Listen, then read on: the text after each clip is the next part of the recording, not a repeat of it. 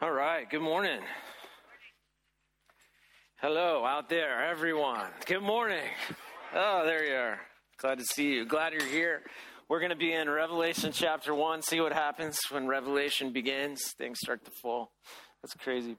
Revelation chapter 1 this morning. I'd love for you to turn it in your copy of God's Word to Revelation chapter 1, last book of the Bible. If you're looking, if you're on your app, just type in Revelation. It'll come right up. And we'll be looking at all of chapter 1. I have a couple things I just want to celebrate today as we get started.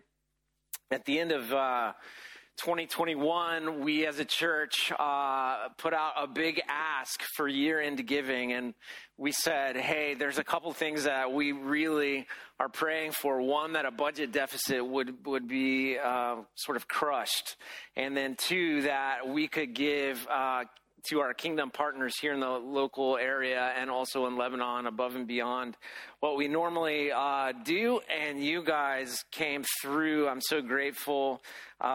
You gave in total in the month of December $571,000.21, which just the budget giving was 67% over our monthly requirement, which crushed our budget deficit and put us 5% in the black for our budget, and we're really, really grateful for that. It also gives us the opportunity to give above and beyond to our kingdom partners here in the 4B area and Lebanon. We're excited about that. We also have now $100,000 in our fund to launch our counseling center in 2022, and we're looking forward to moving forward with that. It's a community-focused counseling center, working on a partnership with another gospel-centered church in our area, and we're excited to see those funds begin to come in. Additionally, $500,000 was given as an endowment to Bay Area Christian School for tuition scholarships, which is a huge, huge deal, and we're just blessing God. We prayed and we asked, and He provided. And I was telling our team this week, you know, I think the best fund development strategy there ever was for the church was just simply to pray and ask God's people to be faithful and be good stewards of the money. And really, really grateful. So I'm just saying, go God in all of it. It's been wonderful to see. So thank you for those of you that were able to give. All right, Revelation chapter 1. We're going to break Revelation into 14 weeks, and we'll look at basically three parts or three sort of mini-series in the book of Revelation. And the first part of this is a message to the churches. So I need to give you some background, then we'll stand and read the text, some basic background that you're going to need all along the way. First of all, this is written by the disciple John. It is a vision. You'll see in the text, he receives a vision from Jesus while he's on the island of Patmos, which is just off the coast of modern-day Turkey. And he writes this letters as instructed by Jesus to 7 literal churches in Asia Minor, which is modern-day Turkey. Asia Minor is Roman at that time period. So I don't know what you think about when you think about Asia Minor, if you think about anything, but it is completely and utterly Roman. The emperor at the time is likely Domitian, and we'll talk more about him. And the date or the authorship is 95 AD, in my opinion. All that you'll forget. And so I'll tell you again, because there'll be parts that and places that you'll need some of that information. I'm going to get you to go ahead and stand with me now, and we're going to read Revelation chapter 1, verses 1 to 20. If you're our guest, we say this phrase, the very words at the end of the main text reading, just to distinguish God's word from my own. So here's what the scripture says. The revelation of Jesus Christ, which God gave him to show to his servants the things that must soon take place. He made it known by sending his angel to his servant John, who bore witness to the word of God and to the testimony of Jesus Christ, even to all that he saw. Blessed is the one who reads aloud the words of this prophecy, and blessed are those who hear and who keep what is written in it, for the time is near. John, to the 7 churches that are in Asia, grace to you and peace from him who is and who was and who is to come, and from the 7 spirits who are before his throne, and from Jesus Christ, the faithful witness, the firstborn of the dead, and the ruler of the kings on earth. To him who loves us and has freed us from our sins by his blood and made us a kingdom, priest to his God and Father, to him be glory and dominion forever and ever. Amen.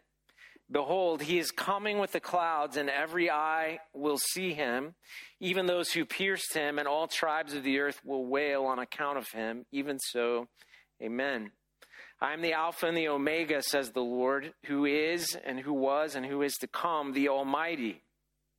I, John, your brother and partner in the tribulation and the kingdom and the patient endurance that are in Jesus, was on the island called Patmos, on account of the word of God and the testimony of Jesus.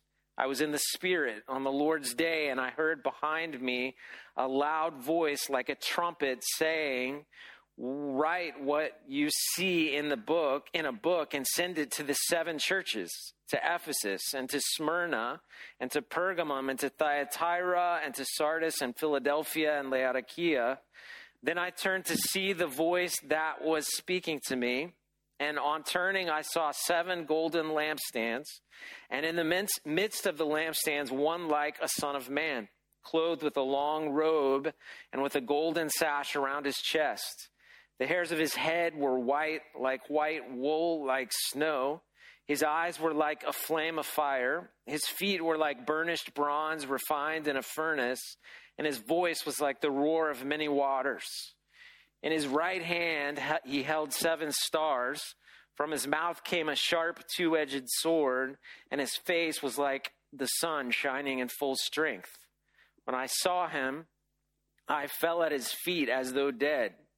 But he laid his right hand on me, saying, fear not, I am the first and the last and the living one. I died, and behold, I am alive forevermore, and I have the keys of death and Hades. Write, therefore, the things that you have seen, those that are, and those that are to take place after this.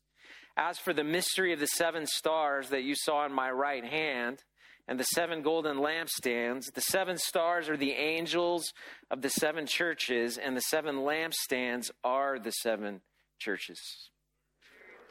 You can be seated. Not much there. This should be quick. Let me just break this down into a couple of maybe bite-sized ways of thinking about Revelation chapter 1. Revelation is an intriguing book. It's intriguing because of its nature. It is apocalyptic and prophetic all at the same time. So the word revelation in Revelation chapter 1, verse 1, the revelation of Jesus Christ, that is the Greek word apocalypsis, and it is a revealing of what is hidden. It is a revealing of what is to come. Now, here's how the church, especially in the West, has approached the book of Revelation in a wrong way in days gone by. We have approached the book of Revelation as a code to be cracked. It is not a code to be cracked. It's not a mystery to be solved, but it is a revealing of what is to come. It is clear what Jesus wants to communicate in the book of Revelation. So we're not looking for hidden meaning, because this is a revealing, thus the title, Revelation. Now, it's not just a revelation, but it is a revelation of Jesus Christ. It is the revelation of Jesus Christ. You look at verses 1 and 2 again. The revelation of who? Jesus Christ, which God gave him to show to his servants the things that must soon take place. He made it known by sending his angel to his servant John. Now, what is the purpose of this book? The purpose is clear: to show things that are to come in the future. That's it. to show things that are to come in the future. The assumption on the writer's part, based on his vision, as these things are certain. The words of Jesus as he says these things to John. These things are certain. All that we talk about from Revelation will happen. It's a revelation. It's a revealing. And its purpose to show things that are to come. Now, we get in this revelation of Jesus Christ really two aspects that I think are important for us to understand. One is that we're given a doctrine or a theology of God, who God is. And second, we're able to see John's experience with Jesus in this vision.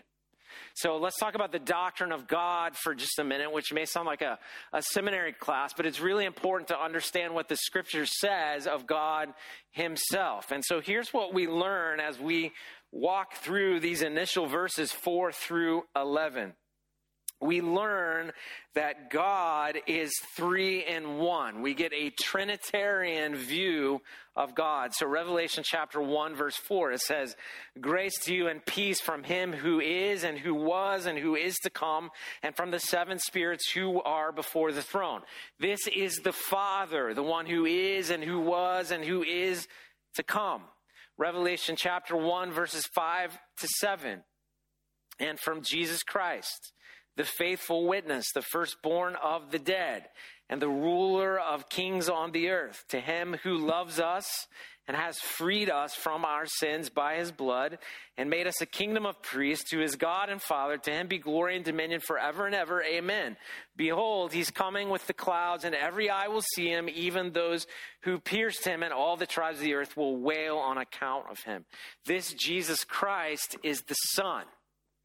Now, let's park on Jesus for just a moment. It's really interesting what is revealed about Jesus here to us in the beginning. It's as if they want us to make sure we're getting the right Jesus, the right one, because there is only one. And here's what it teaches us. He is the faithful witness. He's the one that never wavered from revealing, both as he walked the planet, went through crucifixion, was resurrected and ascended to the right hand of the heaven. He is the one that always was the faithful witness of the Father, carrying this message of good news, of the steadfast love of God and forgiveness of sins for all who would come to God through Christ. He's the faithful witness. He's the firstborn from the dead. Paul echoes this in the book of Colossians. It's simply to say he's the first one that died and was resurrected. He's the ruler of kings on the earth. There are a lot of kings on the earth, but Jesus is the King of kings. Now, this is in contrast to Caesar. Caesar was often called King of Kings. And here John is telling us from prison in Patmos, Caesar is not the King of Kings, but Jesus is the ruler of all kings, including Caesar. To him who loves us, and this is what we need to hear today, because when we begin to think about, we talk about it like end times, right? But it's really a revelation, a revealing of our future. It's not the end of anything. It's the continuation of something great. When we think about that, oftentimes it's ominous, and we think about these crazy things happening, and we'll get into all of what Revelation says about what will happen when things begin to culminate. But here's what you need to know in the beginning. This Jesus, he loves us, and he freed us from our sins by his blood. He's the one that will orchestrate all that's getting ready to happen. By him and through him, all things were created, and by him and through him, all things will be restored. And the good news is he loves you. So if you have this fear about going through what seems like end times prophecy or apocalyptic things, understand Jesus is in control of it. And the good news is he loves you. He died for you and freed us from our sins by his blood. He changed our identity. Verse 6, he made us a kingdom, priest to his God and Father, meaning on the earth now, we are living in the kingdom of God. It's not something just for later, but in Christ, we are the kingdom of God, living now as we gathered just a moment ago to sing praises to his name. We're the kingdom of God, and one expression of that throughout the world and throughout the generations. We're priests, meaning that we go before him. We pray and intercede on behalf of others because of Jesus. And to him, he gets all the glory and all the dominion forever. This is Jesus. So the doctrine of God here is we have the Father in Revelation 1. We have the Son in Revelation chapter 1, verse 5 to 7.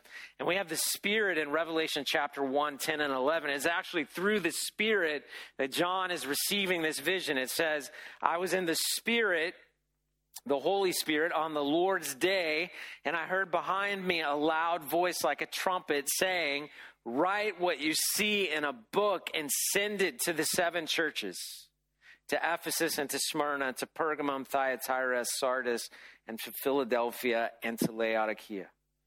So John was praying in the Spirit, and it's by the Spirit of God that all of this is revealed.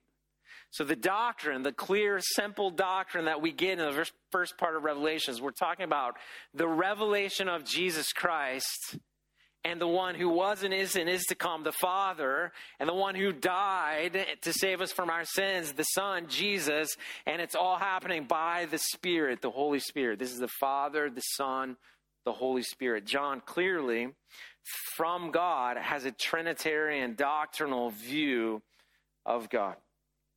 Now, let's talk about his experience with Jesus in verses 9 to 20. And I'm going to have to run through this, but I want you to hear it because sometimes I think we think of Jesus as less than he really is.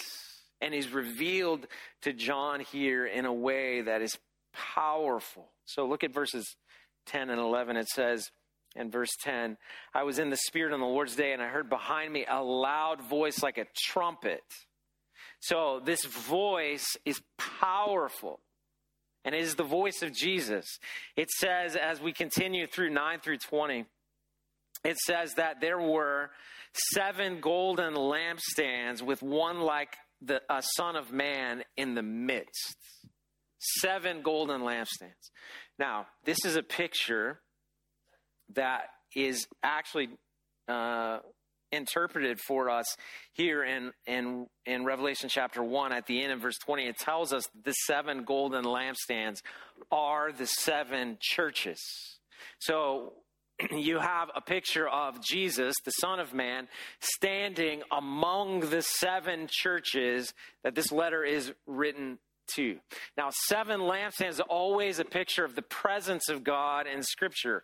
If you had time, you could do a study and find 7 lampstands in Exodus 25:37 when it comes to the tabernacle in the wilderness. In 2 Chronicles chapter 4, verse 20, you'll find 7 golden lampstands in the temple describing the presence of God. In Zechariah chapter 4, verse 2, you'll find 7 lampstands representing the Spirit or the presence of God. And here in Revelation chapter 1, these 7 lampstands are the churches, which are literally the expression of the kingdom of God, the presence of God on the earth, and he stands among them.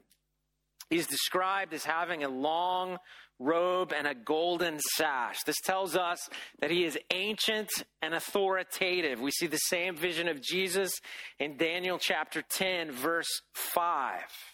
He has white hair like wool. This tells us he's pure, he's righteous, he's ancient.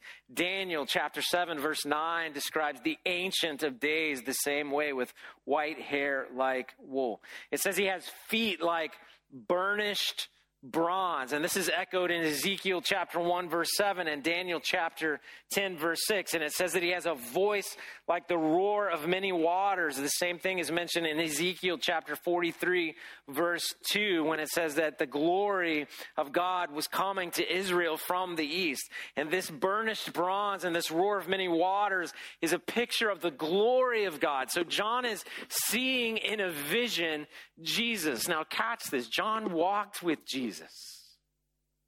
He knew Jesus, the Galilean, the Nazarene, the one who washed his feet, the one who went to the cross, the one who did miracles. He knew Jesus in a physical, tangible way. And now he's experiencing Jesus having been resurrected and seated at the right hand of the Father in all of his glory. And what we're finding is all the truth of the scripture is pictured here for us, that Jesus has always been, that he's powerful, that his presence is real on the earth among the churches, that he's ancient and authoritative, he's pure, he's righteous, and he is the epitome of God's glory. In Revelation chapter 1, verse 20, it says that he has 7 stars in his right hand. 7 stars in his right hand. A couple of ways we might interpret that. It could be these 7 stars are literal angels or messengers of the churches. It could be a representative of the Spirit of God, but in his right hand, he holds 7 stars. It says that there is a sharp, 2-edged sword coming from his mouth. Now, we see this imagery several times in the scripture. In Hebrews 4, chapter 12, puts it plainly that this is the word of God that is living, it's active, it's sharp, it's perfect. And this is one of the reasons we stand and say the very words, because it's different than the word of a human. It's the word of God, and from Jesus' mouth this comes. And then it says his face was shining like the sun in full glory. And this is not the first time that actually John saw that. John, in Matthew chapter 17, verse 2, he was on a mountain with Jesus, and Jesus was transfigured. They call it the transfiguration. And it said that his face shone with such glory. It was the glory of God. This is the second time that John has seen the face of Jesus like this. Now, when you think about Jesus, I want you to think about him not as a little Jesus that you accept into your heart, but the powerful Ancient of Days, who's seated authoritatively at the right hand of the Father, who loves you and gave himself for you. But if you were in his presence, you would probably respond like John did in John chapter 1, verse 17, when it simply said, when I saw him, I fell at his feet as though dead. He is glorious. He is powerful. He's not just a rabbi who teaches, but he is the Messiah, the risen one, the firstborn from the dead, the one who is coming soon. And so when you realize practically he died on a cross to save you from your sins, how would one king that glorious, the most authoritative, love us enough to die? And then secondarily, in his resurrected body and his place of authority, he is stunning. You fall in fear as though dead before him, according to John. Take the little Jesus and put it somewhere else. That's the American Jesus. This is the Jesus of the Bible. And Revelation, this is all his revelation, his revealing. Well, how does Jesus respond to John? Can you imagine? In this vision, John is just like, I should die now. And lays down in front of the Savior. How does Jesus respond? Verse 17 to 20, it says this. But he laid his right hand on me, saying, fear not. I'm the first and the last and the living one. I died, and behold, I'm alive forevermore. And I have the keys of death and Hades right there for the things that you've seen. Those that are, and those that are to take place after this. As for the mystery of the 7 stars, you saw on my right hand and the 7 golden lampstands. The 7 stars are angels, messengers of the 7 churches, and the 7 lampstands are the 7 churches. Jesus' response to John is to simply lay a hand on him in all of his power and say, fear not. In his very presence, fear not. And he goes on to say this, like, don't have any fear because I am the first and the last. I'm the beginning of it. I'm the end of it. Same Jesus you walked with all your life. I'm him now. And I was and is and I am to come. He said, I died and behold, I'm alive forevermore. Re-testifying to, I'm the one that was crucified. I'm the one that was resurrected. You saw it, John. I have the keys of death and Hades. These are the things that we fear most, death and hell. And he went and he got the keys of death and Hades. And he's like, I got them. What are you worried about, John? Don't fear. Just write these things down, John, and share them with the 7 churches and then ultimately the world.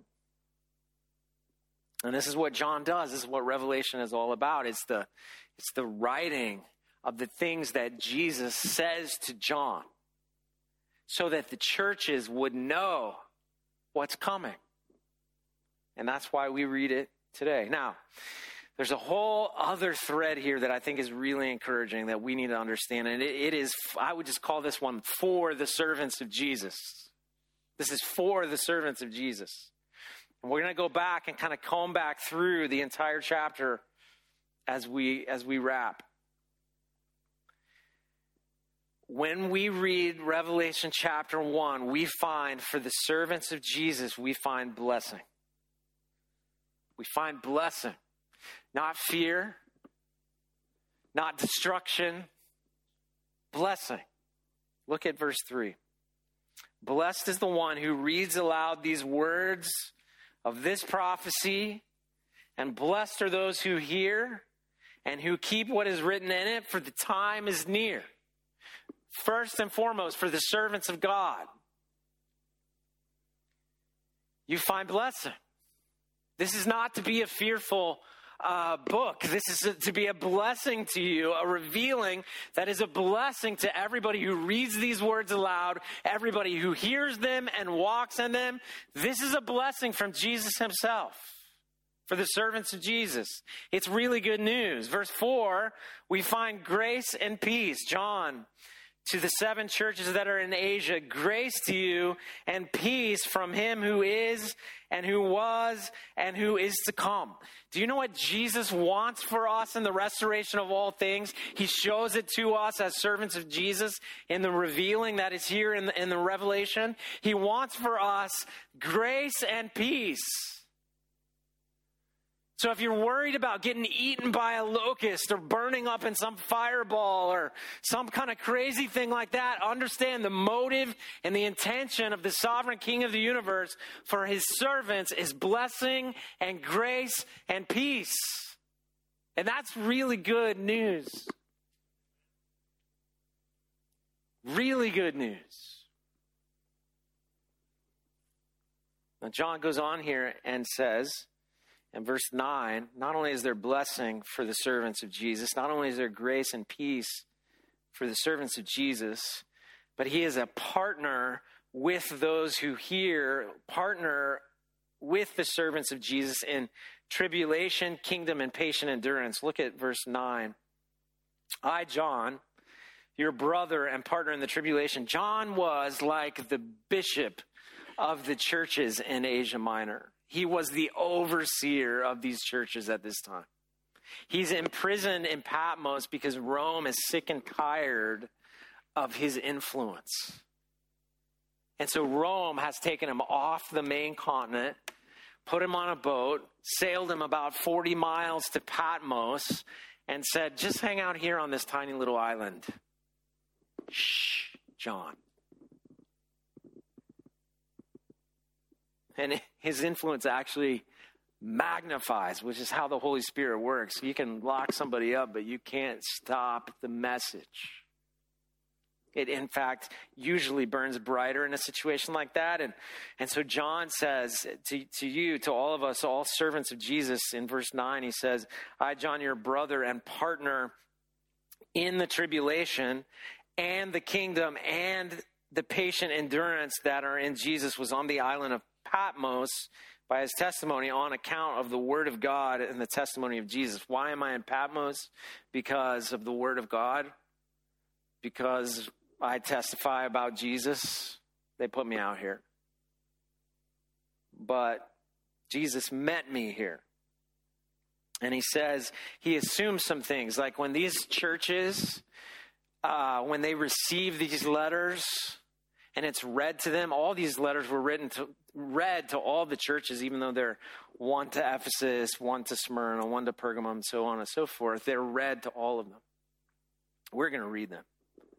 When he writes, he assumes that the servant of Jesus on the other end that is hearing understands that they're partnered with him in tribulation. In tribulation. He was going through tribulation then. See. And so it's clear, these three experiences inevitably await the servant of Jesus. It doesn't matter what generation, what nation, what language. Servants of Jesus go through these three things. They have these three experiences for sure. One is to share in the kingdom of God now. It's happening now. It's expanding now. We're part of the kingdom of God now as servants of Jesus. It's as real today as it will be in eternity.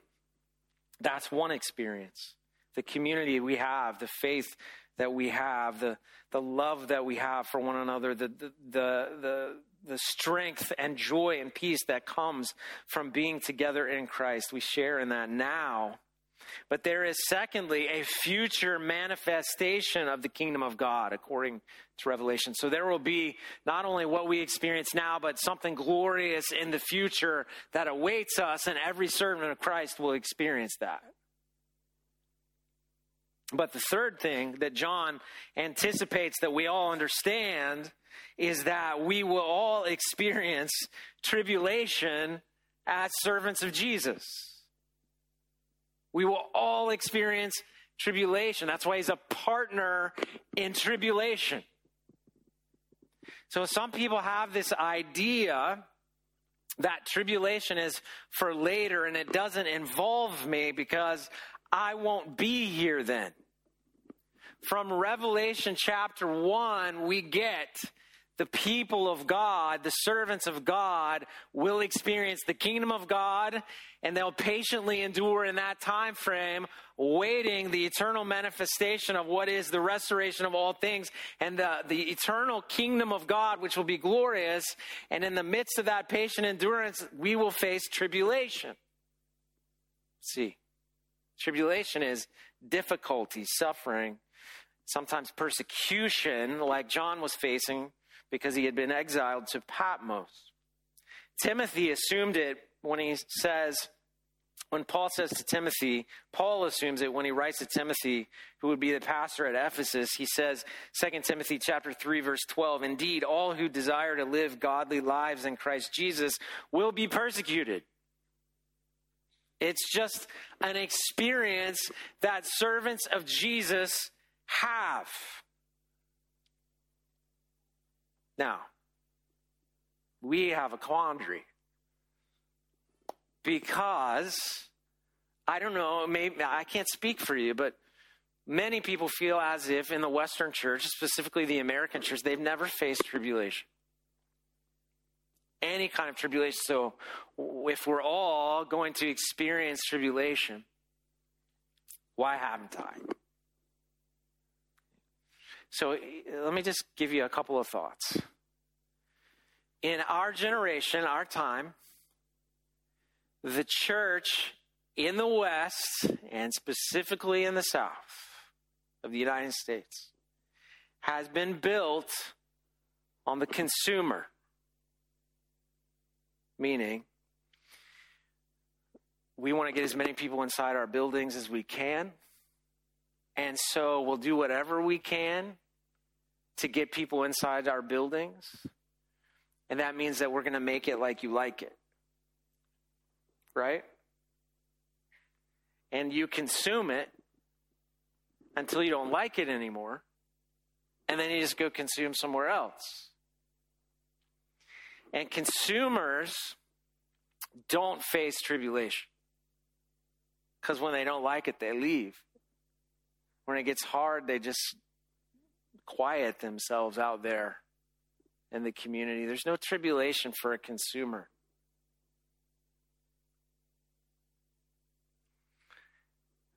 The only the tribulation that comes in the West is when you try to shape a consumer church into servants of Christ. And you say, oh, you got to live kingdom. Oh, you got to love God with all your heart, soul, mind, and strength. Oh, you got to love your neighbor as yourself. Oh, you got to sacrifice and give of yourself. Oh, Jesus said, if you're going to follow me, you're going to take up your cross, deny yourself, and die. Come and die. I'll never forget walking at the Church of the Holy Sepulchre. There's 4 or 5 different churches in the Church of the Holy Sepulchre in Jerusalem, and sometimes I come around and come like through the roof. Like the group would think we're going through the roof, but it's actually the entrance to the Coptic church at the top. And years ago now, there was, you'll remember this picture because it was all over media everywhere. There were, in the stronger days of ISIS, there were several Coptic Christians beheaded on a beach in orange jumpsuits. And I'll never forget walking in that church, and I had a group of 30, 40 Americans behind me, and we go through this little narrow passageway, but right outside the door into the Coptic church was a banner of these guys on the beach. ISIS behind them with, and I walked in the door and I remember thinking, if they don't get the message, come and die. At the place, the Holy Sepulchre is built on the place where Jesus was crucified. If they don't get the message, come and die. At the place where Jesus was crucified, they will never get it. The banner's there. This is where he was crucified. Those guys just died for their faith. We consume. I'm generally speaking. But you will not face tribulation and consumption in the United States of America. You will face tribulation from within the church if you're a leader of the church and you try to shape it a different way, away from consumption. Jesus' church is not full of consumers. It's full of servants. That's why John uses the phrase doulos, Greek, servant of Jesus. It's like slave of Jesus. It's like I'm a partner in tribulation in the kingdom, in patient endurance with all of you doulos, you servants. That's not consumers. Doulos is someone who is chained to Jesus. Goes where he says go, says where he says what he says to say. Lives the way he says live. And John is assuming we're all partners in the tribulation here. If you go to the east, fastest growing churches in the world, in Iran and China, they don't have big buildings or big budgets. No one's consuming there. You know why? Because you can die there for your faith. You can be put in prison there for your faith. It's the fastest growing church in the world. Both places. Why? because they're following Jesus. It's not about what is in it for me. They're thinking about the Jesus of Revelation chapter 1 with the glory of God in his face among the churches. They don't need a building when sovereign King Jesus is with them. There's a sword coming from his mouth. He's ancient and wise. He was the first and the last. And so if we died somewhere in the middle, to live is Christ, to die is gain. That is the Christianity John's talking about in Revelation chapter 1. Not consumer Christianity. So, there is blessing and grace and peace and partnership in tribulation, kingdom, and an eternal promise of a restored future for the servants of Jesus. And I guess as we approach the entirety of the rest of this letter in the weeks ahead, there's one question we each have to answer personally as we approach this. I mean, the wrong question is let's learn when Jesus is coming back. That's the wrong question. The right question is, who is Jesus, the one who's coming back? And then secondarily, am I his servant? Am I his servant?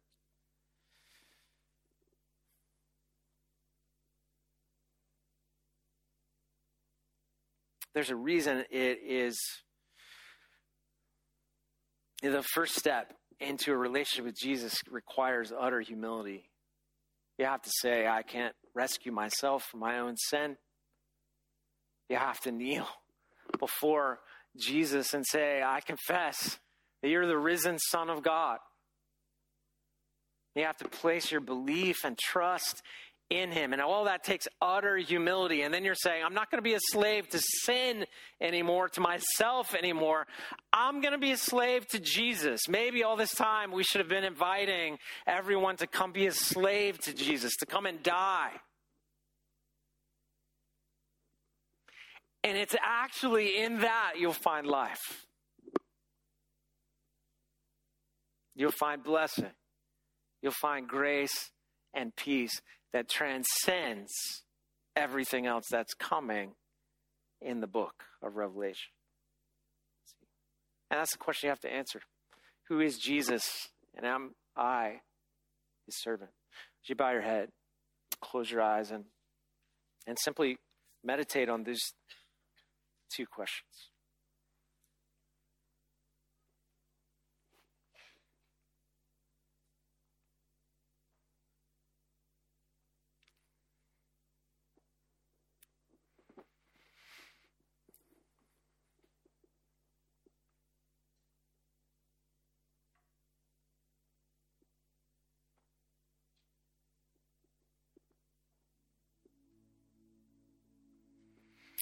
I'm going to invite you during this last song to respond to Jesus, either in worship, in prayer, just talking to him about things you need to talk to him about.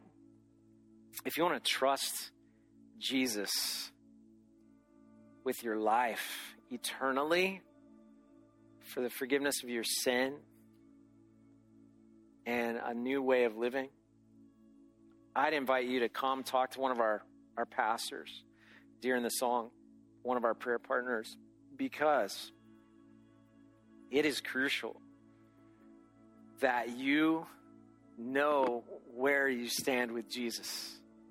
He's not asking you to do a bunch of good things for him. He's just asking you to submit to him, to trust him, to believe in him, to become his servant. He loves you. He went to a cross and he died out of love for you. And he invites you to come, and I invite you to come.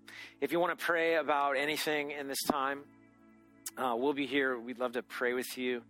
If you're not comfortable coming up here in that Connect card in the worship guide, you can check, hey, I want to know more about how to have a relationship with Jesus, and we'll follow up with you this week.